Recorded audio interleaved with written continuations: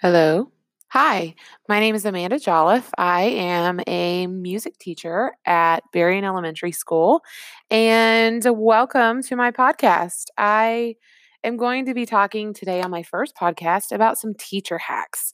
As teachers, we are always in our classrooms, always just everything going 100 miles a minute. So here's a few teacher hacks that I found that I feel can be helpful and kind of save some time for some people. Um, so my number one teacher hack is label your pencils with numbers. And you don't even have to do that yourself. You can have the students label their pencil with a number and tape. It just helps keep track of pencils. It helps students be accountable for their pencil.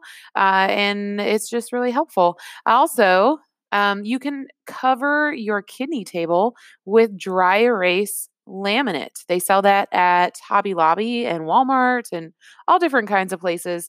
And you can cover your kidney table with it. So when you're in small groups, they can be doing math, they can be doing sight words on it, and they don't have to have like a special board with them. It's just right there on the table.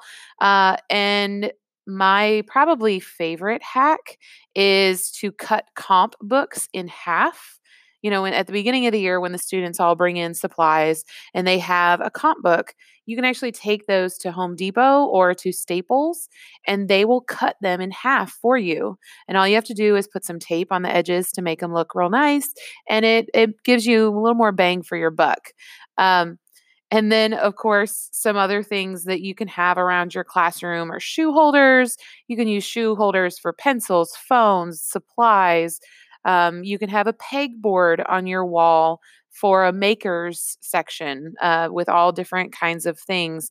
You can have students put dry erase markers in the shoe part. It's their section, it's their supplies that are in there. So when they need something, they can go get it rather than it just sitting on their group of desks. You can use paint swatches for just about everything so that they can see it and it's a visual color, and some of them are a little more tactile, and so they're able to use them a little bit better.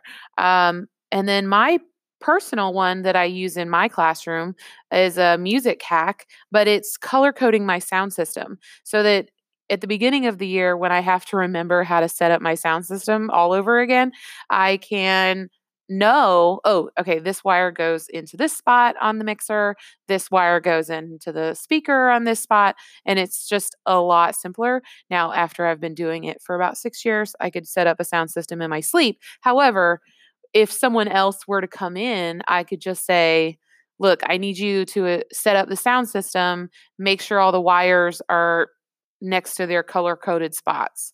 And it just would be a lot easier for someone not knowing how to do that to come in and do it.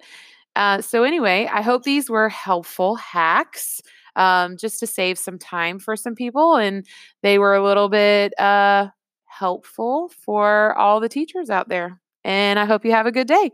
Thank you so much.